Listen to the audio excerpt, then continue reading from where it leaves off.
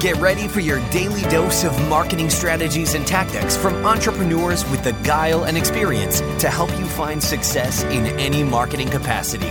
You're listening to Marketing School with your instructors, Neil Patel and Eric Su. All right, Marketing School listeners, have a special message from our sponsor, DreamHost. If you want to rank higher on Google, you want to make sure your website loads super fast. Check out DreamHost. Not only is their solution super affordable, it'll make your website load faster, and they have amazing tools and support for your business to ensure that you grow and succeed. Hello and welcome to another episode of Marketing School. I'm Eric Su. And I'm Neil Patel. And today we're going to talk about what goes into a quality infographic. So infographics, if you look at Kissmetrics, they have a great portfolio of infographics. They're great at driving links. They're great at driving social shares overall. So the question is, what actually goes into a great infographic? So I guess I'll kick it off. When it comes to infographics, it's not just all about the imagery. It's, great design is certainly important. Having the right statistics and being correct of the things that you're citing is super important. There's oftentimes, especially when marketers talk about something really working well, people start to duplicate it everywhere, and then the quality starts to go down. You don't want to cite the wrong statistics. That's when you're going to get called out, and that's when you can look really bad. So number one would be making sure that you have the right statistics and that you're citing them properly. Number two is make sure your topic is really good. Just creating visual content doesn't guarantee success. Take a complex data point or a complex story, make it easy to understand through a visual, and you'll do well. Good example of this is how car engines work. What is a bounce rate, right? Or bounce rate explained. Like all those examples are ways you can make a really cool infographic with something that most people don't know. For example, you want to talk about car motors? Sure, everyone's like, oh yeah, you have oil and like pistons and stuff. Yeah, well, what's this stuff? How does it work? Show in the infographic animated how fuel's going through the motor, injected into the pistons, etc., right?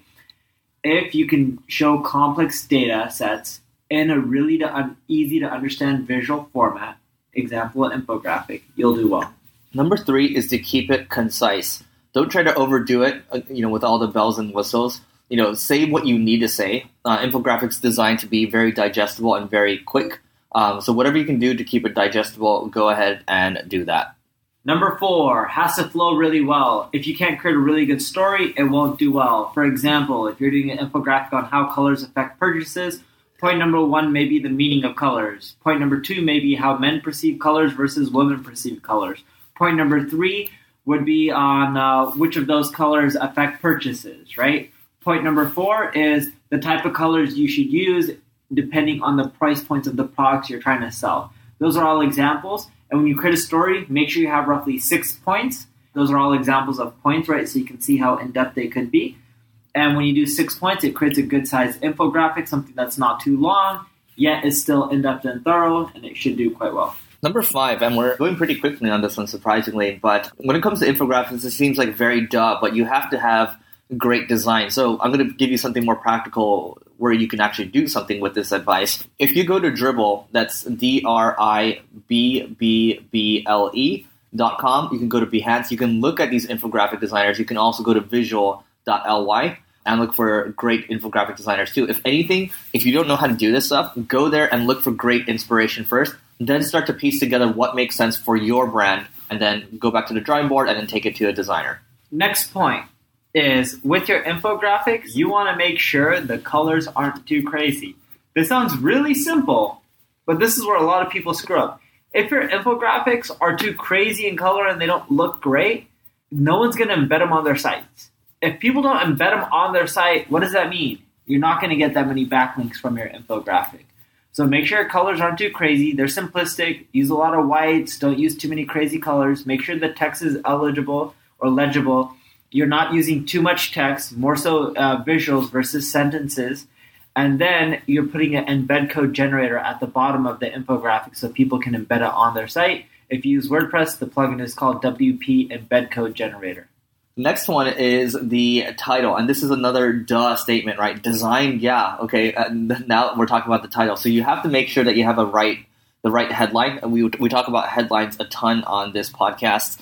Again, If you forgot, go to Copyblogger, how to write magnetic headlines. They have a lot of great resources around creating great headlines. Again, same type of deal here, right? You're pasting the infographic to a blog. It's basically a blog post, so you have to have the right title, and that's going to be the first order of business for you. Last but not least, an infographic is all visual. It's hard to rank really well with the infographic, even if you have a ton of backlinks. So make sure you add some text to the page. Usually when I post on infographics, I'll add a paragraph above the infographic, then the infographic, and then I'll wrap it up with the conclusion that's text-based, right? So text above the image, the image being the infographic, last part being text or another big block of text, if not a few paragraphs to summarize it. If you do that, you should get way more search traffic, especially if people are linking to you.